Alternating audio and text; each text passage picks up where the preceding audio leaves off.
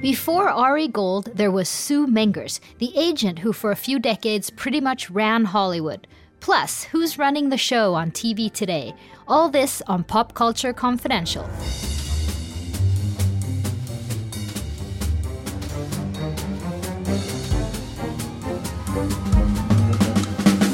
Hi, I'm Christina Yerling-Biro. Thank you for listening. From Buffy to Sopranos to Mad Men to Empire, later in the show I talk to Tara Bennett, the author of the book Showrunners, The Art of Running a Show. We talk about some of the heirs to the mighty throne of television creators. But first, by the early 1970s, Sue Mengers was not only the most powerful female agent in Hollywood, she was the most powerful agent, period.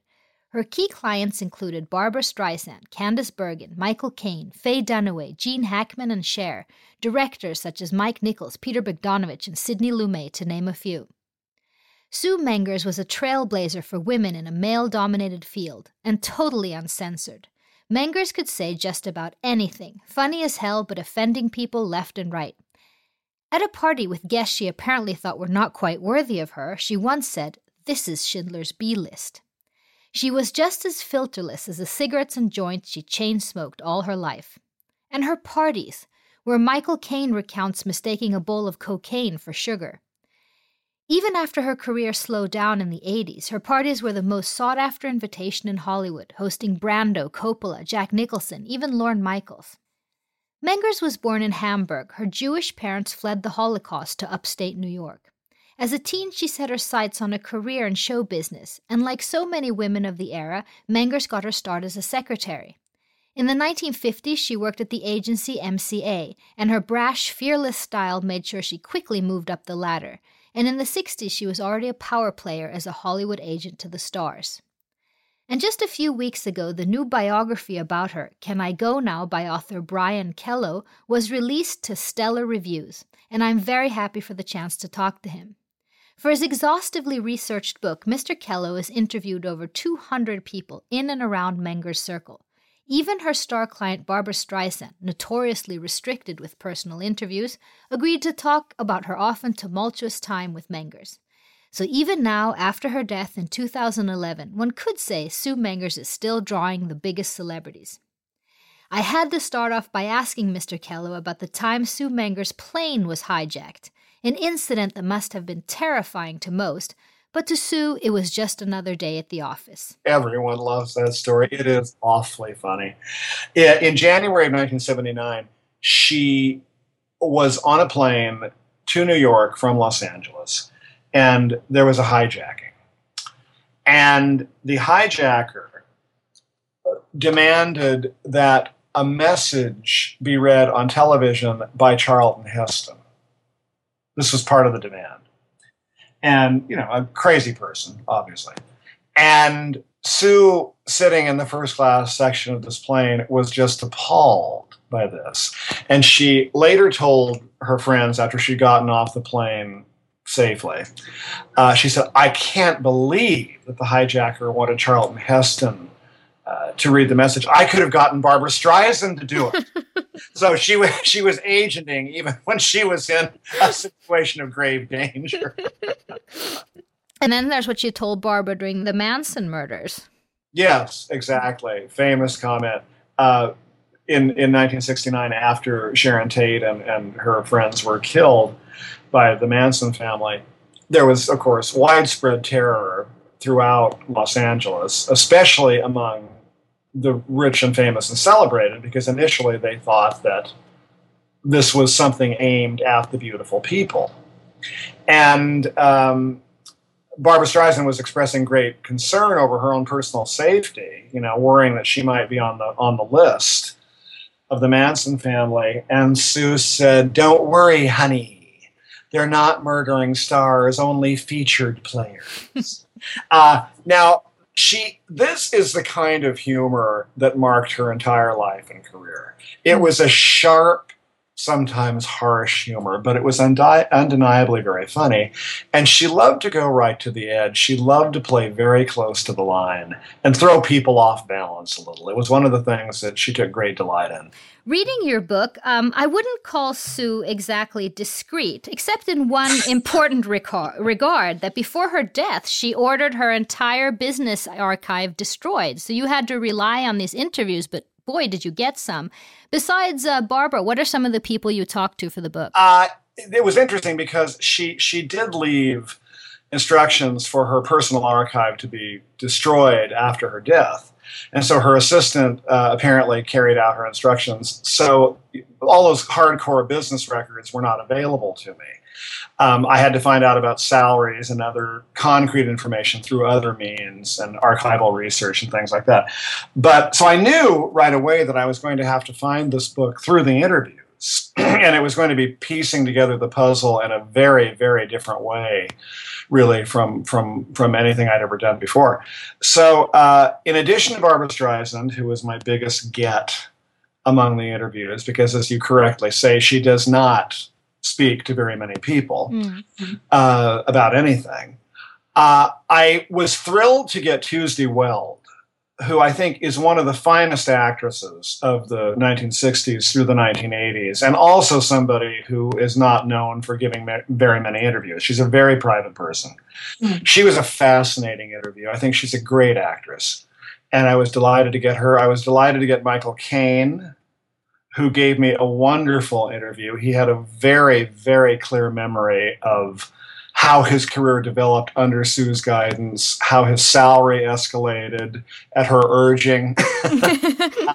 She was very, very keen that he really be placed on a level with a lot of the top American leading men. That was kind of her goal and her strategy with Michael Caine. I was thrilled to get him. So many people I spoke with: Candice Bergen, Diane Cannon, Elliot Gould, Peter Bogdanovich. Would you say that most people liked her? Yes, I would. And I think she wasn't always easy to like. That was one of the most fascinating things about working on this book. She was a complicated woman. She was a very good friend, a very loyal friend, but she could also be hypercritical. She could also be downright cruel at times. She thought that her constant scrutiny and criticism of her friends and clients was always in the service of their careers and their lives and the betterment of same. I mean, everything that she said to them was for their own good, but I think sometimes it's a little hard for people to process that. Can you give a few examples of some of the harsh criticism she gave to her clients? Well, yes. She would tell Candice Bergen that she hated the way she was wearing her hair, and that she looked awful and she shouldn't do it that way. She would tell people that they were getting fat, that they were getting old. Barbra Streisand, in fact, told me that she said Sue really knew how to push your buttons. If she wanted you to accept a certain role in a certain film and you weren't quite sure that you wanted to do it because maybe the script wasn't the best, or Barbra Streisand said Sue would say, "I don't know, Barbara, you're getting older. You'd better do this." I mean, she could be quite manipulative. She had a very strong belief that movie stars needed to keep working in order to remain being movie stars. One of my favorite stories that I found was in 1976, Martin Scorsese was putting together Taxi Driver, his landmark movie, starring Robert De Niro. And there was a supporting part in it that the producers and Martin Scorsese said that they were looking for a Sybil Shepherd type. And Sybil Shepherd happened to be a client of Sue's at this point. And she had unfortunately had a bad run of films recently. And Sue said, "Well, you're looking for a Sybil Shepherd type. Why don't you just take Sybil Shepherd?" And they said, "Well, we're only offering $25,000. This is a very low budget film." And she went to Sybil Shepherd with the offer, and she said, "Honey," she would call her clients honey. She said, "You'd better take this offer. You're lucky after your last two pictures to be getting an offer of $25,000. You're as cold as Baskin Robbins."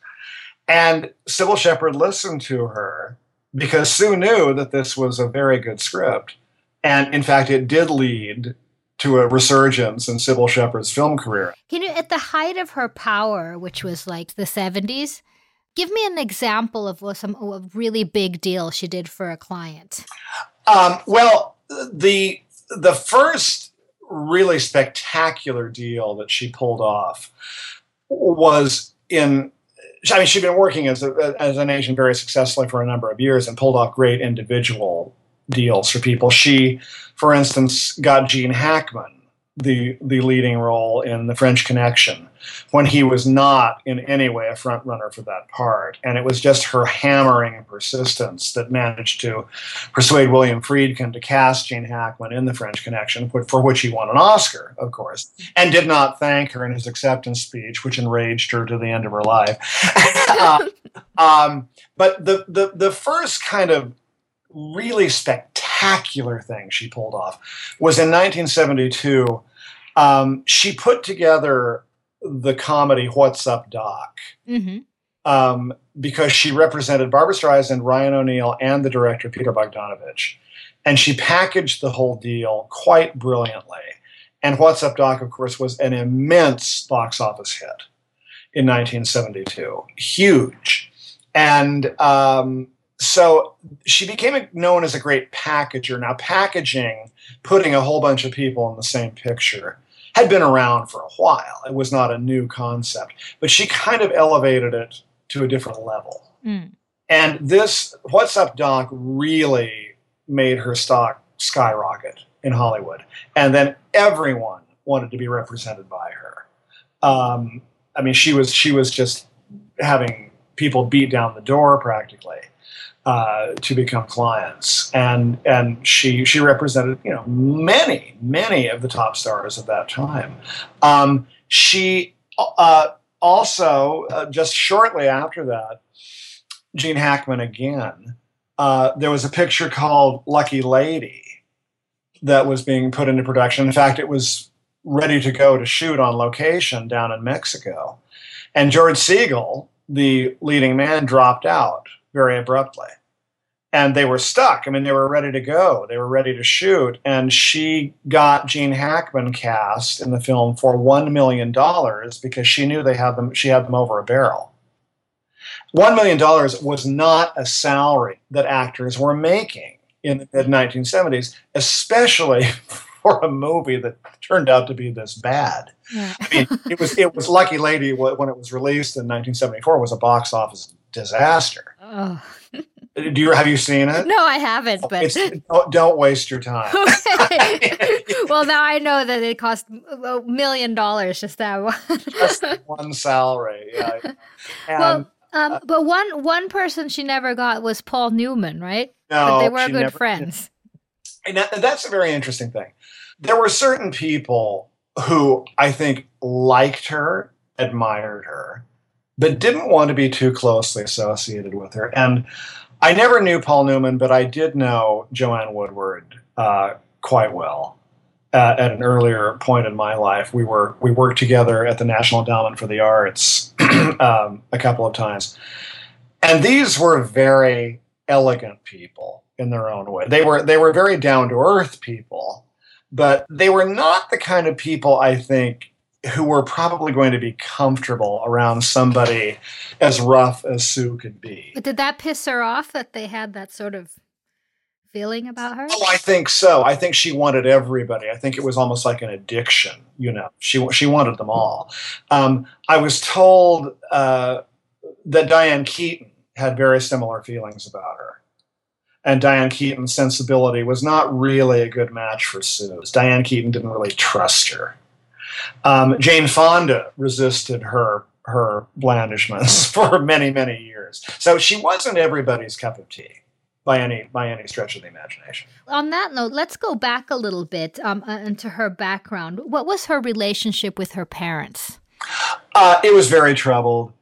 Sue came to the United States in 1938 when she was about not even 6 years old. And the family had escaped from Germany, from Hamburg, where she had been born. They spoke very, very little English. And they were sponsored by another family to come over, and they settled in Utica, New York, which is a very remote spot upstate. That was, at the time, kind of a thriving industrial town. It was right in the Rust Belt, as they call it. A lot of manufacturing went on there. But it was far from glamorous, and it was a long, long way from New York City. And they settled there. The father, George Mengers, was a not very successful salesman, and he was also an inveterate gambler and often in debt. And in 1946, he was quite badly in debt, and he couldn't get himself out of it. And he came to New York City, checked into a Times Square hotel room, and committed suicide. And Ruth Mengers, his widow, and Sue, who was their only child, shortly afterward moved to New York, to the Bronx. And Ruth, the mother, got a job as a bookkeeper, and they struggled along as best they could. These were years that never left Sue. She was terrified of the memory of these years because they were very hardscrabble years. And this is when her entire fixation on the best, the finest, the most glamorous, the most celebrated began. There is definitely an element of pathology in all of this. She, as time went on and she became more successful and famous herself, she really didn't want to be reminded of anything other than the A-list. She didn't want to be reminded of her past in any way. She did not want to associate with ordinary people who were not famous. She was really haunted by this. She was depressed by it. And I think this is, I designed this book as a comedy, as you can probably tell. It's just chock full of funny stories about Sue, but there's also a real undercurrent of depression throughout this story. And it made me think when I was writing it, she was a fabulously witty woman. But they always say about the great comedians that they always had an undercurrent of sadness about them. And her mother was a very difficult woman. Oh, God, wasn't she ever? The mother, Ruth Mengers, I did find mostly a very unsympathetic character. I tried to understand her as best I could. But I did talk to a lot of people who had known her. Ruth was, I think, like many, many refugees who settled here, she was very, very afraid of rocking the boat. She wanted to be safe and settled, and she did not encourage her daughter's aspirations to a life of glamour and money. She was afraid of that. I think she just wanted her to settle down, be a secretary, get a nice job, and marry and have children. And she couldn't really embrace her daughter's success. It was very alien to her. She was a very fearful woman all her life, and a very, very critical one. Sue picked up on her mother's criticism and scrutiny and used that technique on her friends all her life, and could never seem to see. Yeah, was she self-aware of this? No. Interestingly, she was very deeply in therapy, and I was telling somebody the other day I would give anything to know what those therapy sessions well, those are probably burned. I hope so. But Barbara Streisand did tell me in our interview that one time she said, "Sue, lay off. You're sounding like the mother that you profess to hate." And she couldn't seem to get her mind around that. But Sue worked her way up. She became a secretary, and she kept this dream you were talking about, and she landed these huge clients, among them Barbara Streisand. She was working in this very, very male-dominated field about the time. What would you say was her sort of point of view of that situation for women in that day? Well, that's a good question. I went into this assuming that she was this trailblazing feminist, because she came into all this as the women's movement in the U.S. was really gathering steam. That was not really the case once I got into the research. Sue liked very much being a woman in a boys' club. She liked manipulating the men. She liked playing them.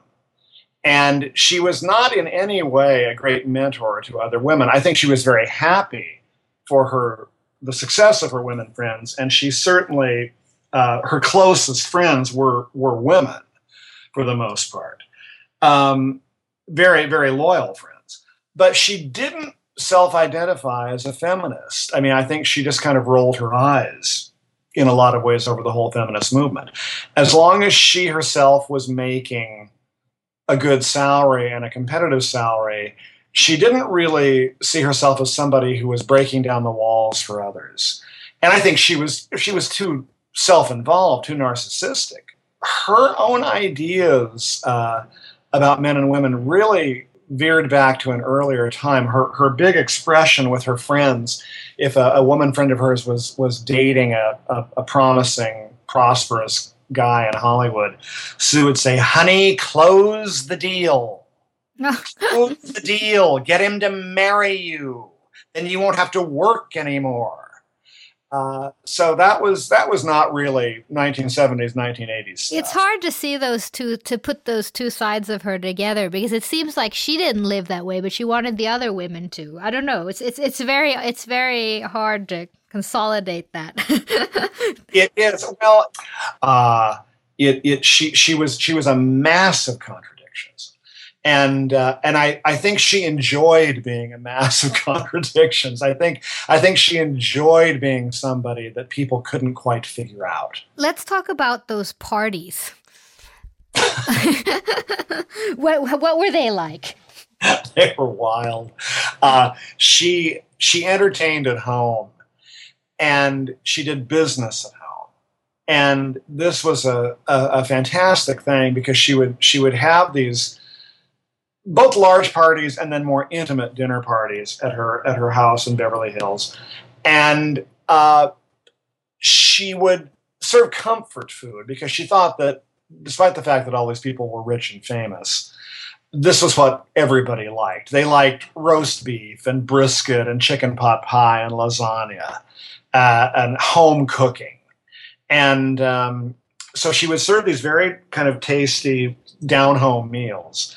And there would be a lot of pot and some cocaine, and deals would be made at these parties. She would invite a director who was casting a new picture, and she would invite her actor clients. And she would seat them together, and often by the end of the evening, the actor had walked away with a part in the new film. This happened a lot. Going into the 80s, the new Hollywood started to emerge. You have a new generation, the Lucases, the Spielbergs, a new type of management agencies, Ovitz and Ari Gold and all this. And where did this leave Sue? Well, she wasn't happy about these developments. As the real hardcore money men began taking over films in the 1980s, and the multinationals were taking over the studios right and left, it ceased for her to be a creative game. For all her toughness and roughness, Sue really prized creativity. And she loved creative people, and she understood them. I mean, she was a very smart woman. And as it became more about numbers, she lost interest. She lost heart.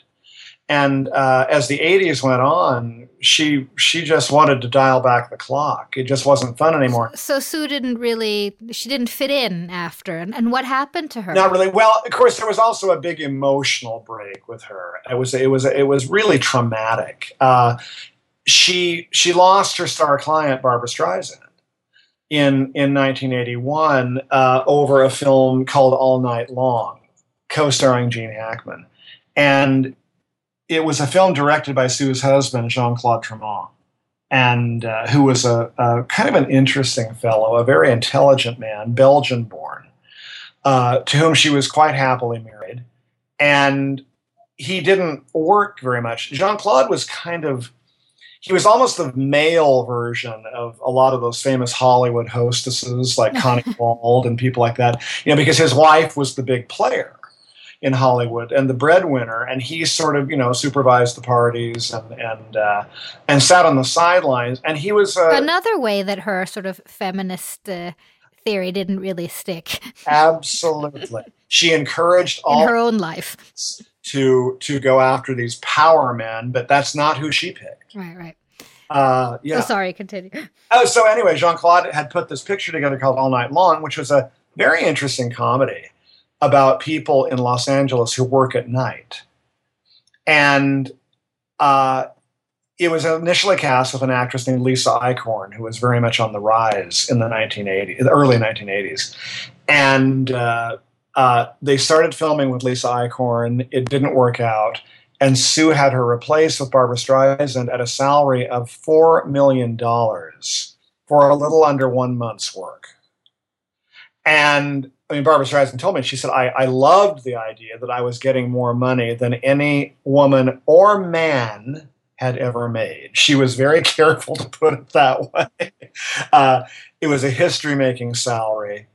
And Sue thought, because every movie Barbra Streisand made practically turned to gold, that this was going to be a great success for her husband. Well, in fact, it was not. The movie was a very unusual comedy, not the kind of thing people expected from a Barbra Streisand picture, and it died at the box office when it was released. I can remember I was in college, and I was going to go see it. I thought, well, I've got exams this week. I'll go see it on the weekend. Well, by the weekend, it wasn't there anymore. And Barbra Streisand, shortly after this, there had been tension between the two of them because Streisand had become very involved with developing Yentl at this point, and Sue thought it was the most ridiculous idea she ever heard of. She made fun of it. She ridiculed it in front of other people, and Streisand's feelings were quite hurt by this. And so after All Night Long failed at the box office, Barbra Streisand called her into a meeting and said, I think we don't have the same taste, and I think we should continue to be great friends, but not Asian inclined anymore. And Sue said, well, if I can't be your agent, I don't want to be your friend. And Barbra Streisand was quite shocked by this, and she had assumed that they would be able to segue very naturally into a new kind of relationship. And Sue wouldn't really allow for that. It was devastating to her not to have the biggest star in Hollywood on her roster anymore. And again, there you see the fragility of the whole construct. She felt utterly threatened and vulnerable all of a sudden. And after that, she lost heart for the whole business very quickly. And it was quite a long time because she died in 2011. So she had quite a lot of years that she seemed, according to, quite nostalgic for a time that wasn't anymore. Yeah, she did. And she became a little bit of in some ways, a little bit of a Norma Desmond figure. She would, kind of sad thing that I found, it was that when new people, there was a constant parade of people coming to the house, and current new people. They knew about her legend. They wanted to seek her out, get her advice, which was always very astute advice. It's like people like Tina Fey and things like that. Tina Fey, Kathy Griffin, young directors and producers, John Goldwyn. They really beat a path to her door.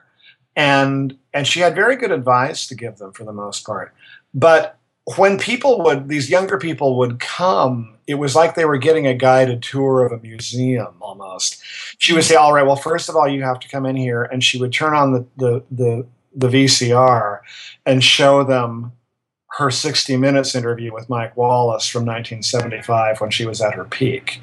She was very proud of it. And she wanted people to know that this was when she was a big deal. She used to say, this was back when I was alive, which it's so sad. Yeah. It's so touching, I think. But she never lost her sense of humor. Before I let you go, Mr. Kelly, to end on a more Sue Mengers note, why don't you tell me one of the stories or one of the things she said that you found the funniest during the work on your book? Well, one that just pops to mind because I was talking about it last night at a reading I did at a bookstore here in New York. She helped put together Pretty Woman, which was a complicated genesis of a movie, which I go into in some detail in my book. And it wasn't at all sure at first that Julia Roberts had the leading role in the film. There were many complications. It was finally all worked out with Disney, and it was a go. And Julia Roberts came to her and said, well, I have one problem. And they all said, well, what's that? And she said, I don't do nude scenes. And Sue said, "But she's playing a hooker, for God's sake. What does she expect?" And then she called Julia Roberts when she found this out, and she said, "Honey, if I had your body, I would be shopping naked down the aisles at Gilson's." And that's a very good example of how she did business. She disarmed people with her wit. And what did Julia say? Julia laughed and then, agreed to do the picture. But not the nudity. No, not as much as they wanted. Yeah. Mr. Kell, this is so great, and thank you for the book, and thank you for your time. Great. I enjoyed it, too.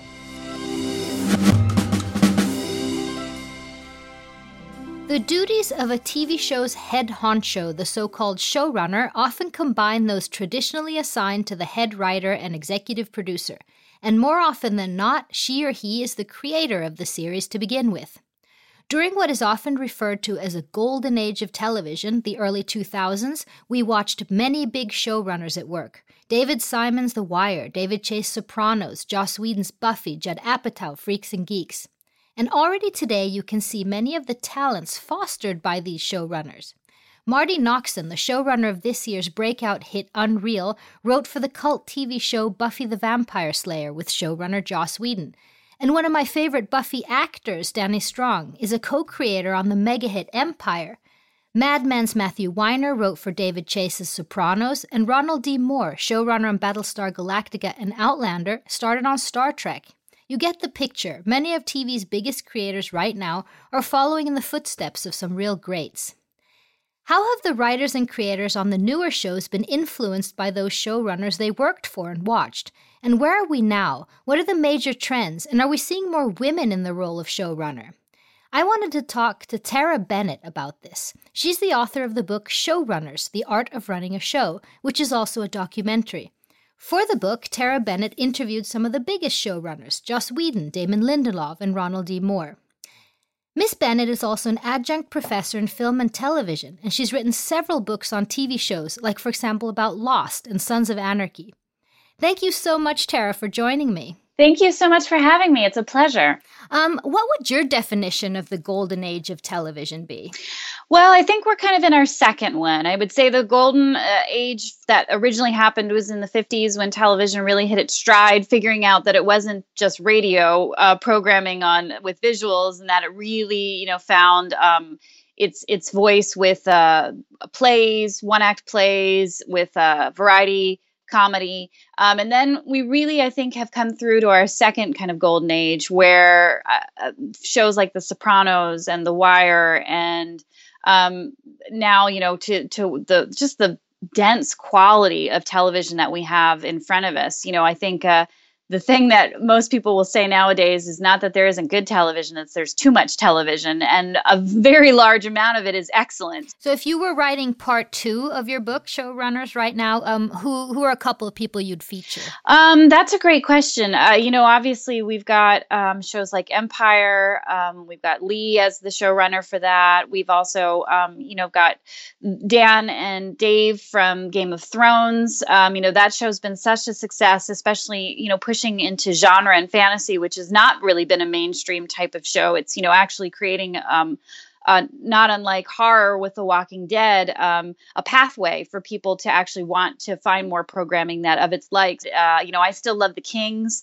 The Good Wife has been on for 7 years, but that's still a network show, which is very hard to keep the quality that The Kings have held for that show for years. And that's, in and itself, kind of an amazing thing to achieve, of 22 episodes a year of the quality that they've done for as long as they have on network. You've got a lot of really great showrunners doing 13 episode seasons. With Steve DeKnight with Daredevil, which was just came on Netflix and had a great debut season. You've got you've got Damon Lindelof with The Leftovers going into its second season.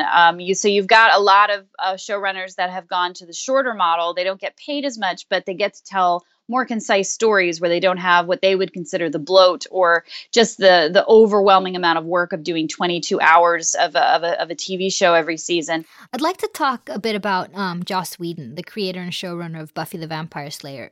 Pretty much every show you see these days, you can find a writer from Joss Whedon's writer's room on Buffy working on a new show. You have Marty Noxon on Real, Danny Strong doing Empire. You have David Greenwald Grimm and David Fury, who did Lost and 24, and that's just a few. Why was Joss Whedon so good at fostering talent? Two things with Joss. And yeah, I've had one, I was just a huge fan of Buffy the Vampire Slayer. That's actually the show that launched my writing career. So I was really in love with the show, the structure. That was probably one of the first shows where I really paid attention to how they wrote the show. It was really one of the first shows where the writers became kind of rock stars along with the cast. Sarah Michelle Gellar, David Boreanaz for the stars, but then you also knew the names like Jane Espenson if she wrote some of your favorite episodes, or Marty Noxon, or Steve DeKnight, or Drew Goddard, who went on and now has a huge movie career as a screenwriter. I'm gonna give you all a nice, fun, normal evening if I have to kill every single person on the face of the earth to do it. Yay.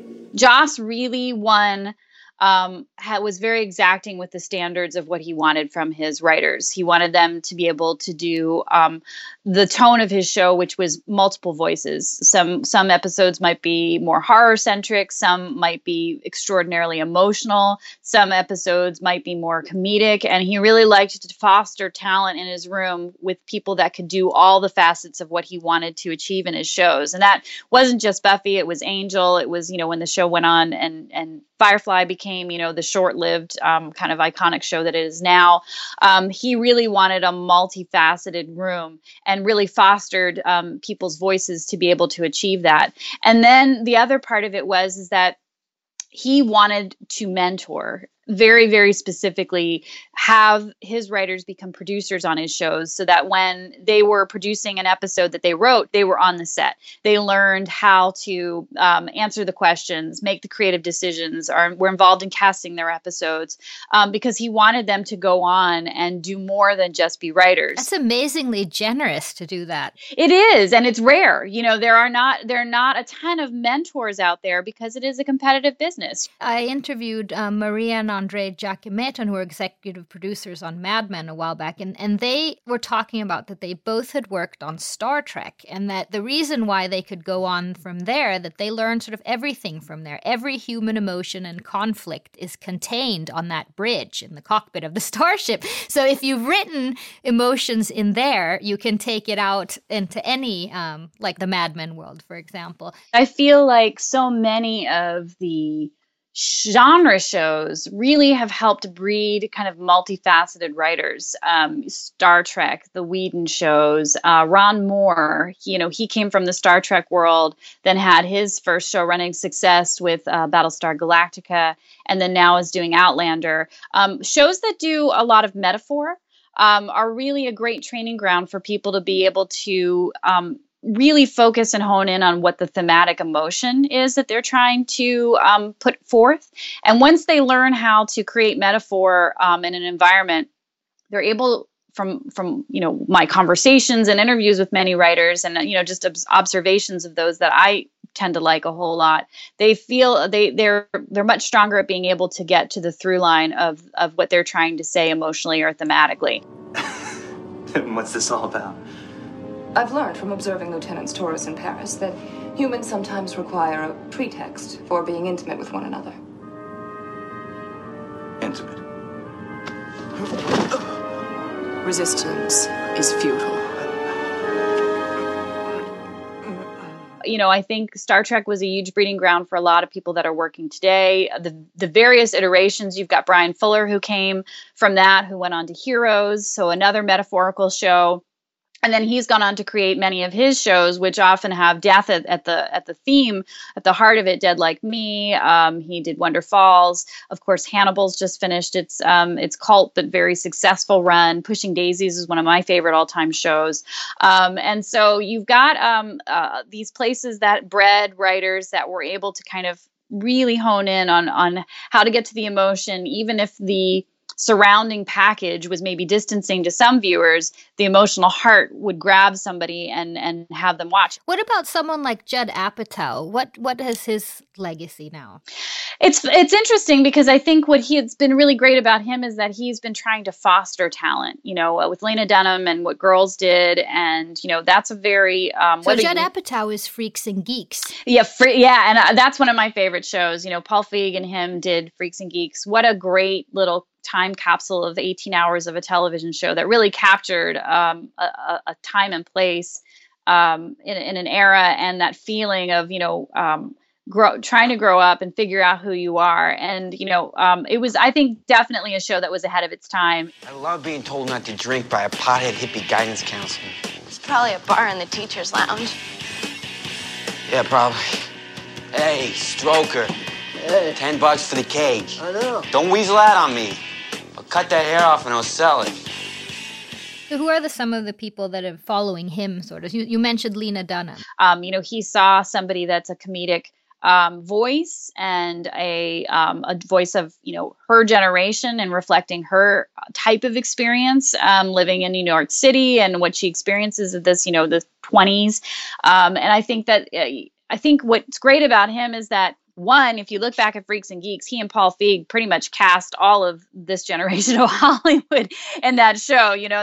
There's nobody on that show that hasn't gone on. Jason Segel, James Franco, Lisa Cardellini. And now he's working with Amy Schumer, another super powerful writer. Exactly, yes. And so he's finding the new voices and finding and being able to help back them, and say, hey, these are talents that you should be paying attention to. And, even if I'm not the guy that's going to be doing the day-to-day writing of it, I'm going to put my name on it. There were so few women. I mean, there's not even one we mentioned in that one. How are things now?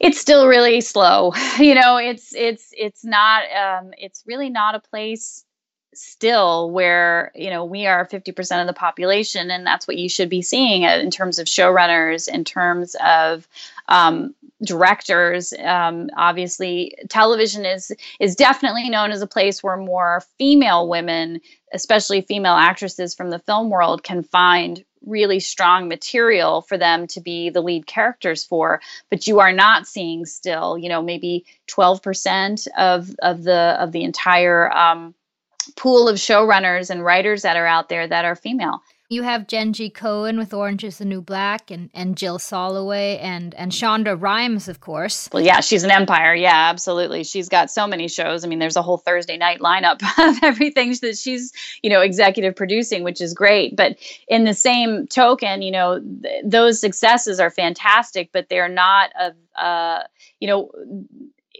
we're seeing some movement in basic cable. We're seeing definitely some movement in streaming.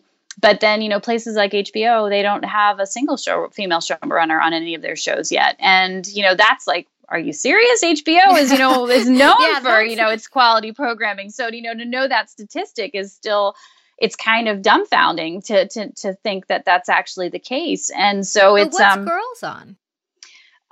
She's a showrunner for that, but she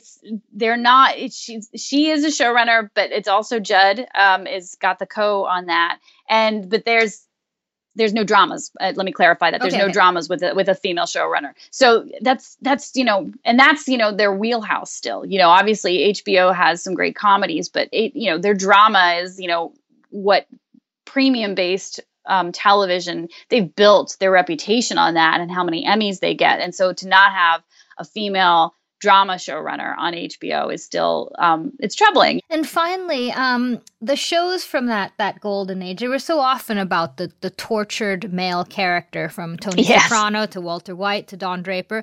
What would you say, is there a theme or a trend right now that you can see? Obviously, adaptation is a huge trend. And it's a little scary because, film has really gone to this place where... For example... you're doing titles and properties that are already known. So it might be based on comic books. It might be Supergirl based or on Flash. books. Exactly. So, you're diving into the superhero world on television. You're diving into books that have known fan bases. Then the other trend I'm seeing some people talk about is that, it has been so dark for so long that more hope is something that people are finding in a lot of the scripts that have come in this last round of development. That you can have dystopian, but you have dystopian with less bleakness. You can have the kind of angst of main characters, but there's more of a kind of warmer or softer, fuzzier kind of overall kind of outlook to the show. And that's interesting. And that's a natural balancing of the scales. People do get a burnout of, well, if all of my options make me feel like I need to take, a Vicodin and then take a nap afterwards, that's not good television programming. So trying to find, the balance, obviously after the recession, comedies, kind of bounced from that. Obviously the Big Bang Theory is still a powerhouse in terms of ratings and being the kind of warm comfort food that people like. Tara, thank you so much. This was so interesting. Thank you for taking the time. It was wonderful to talk TV with you. It's always a pleasure to do that with somebody that knows television as well as you do. So thank you. Thank you to all my guests, Brian Kilo and Tara Bennett, and thank you for listening. Check out popcultureconfidential.com for more info. This show was edited by Tom Hansen, music by Carl Boy, and produced by Renee Witterstedt and myself, Christina Jörling Biro. Thank you so much for listening.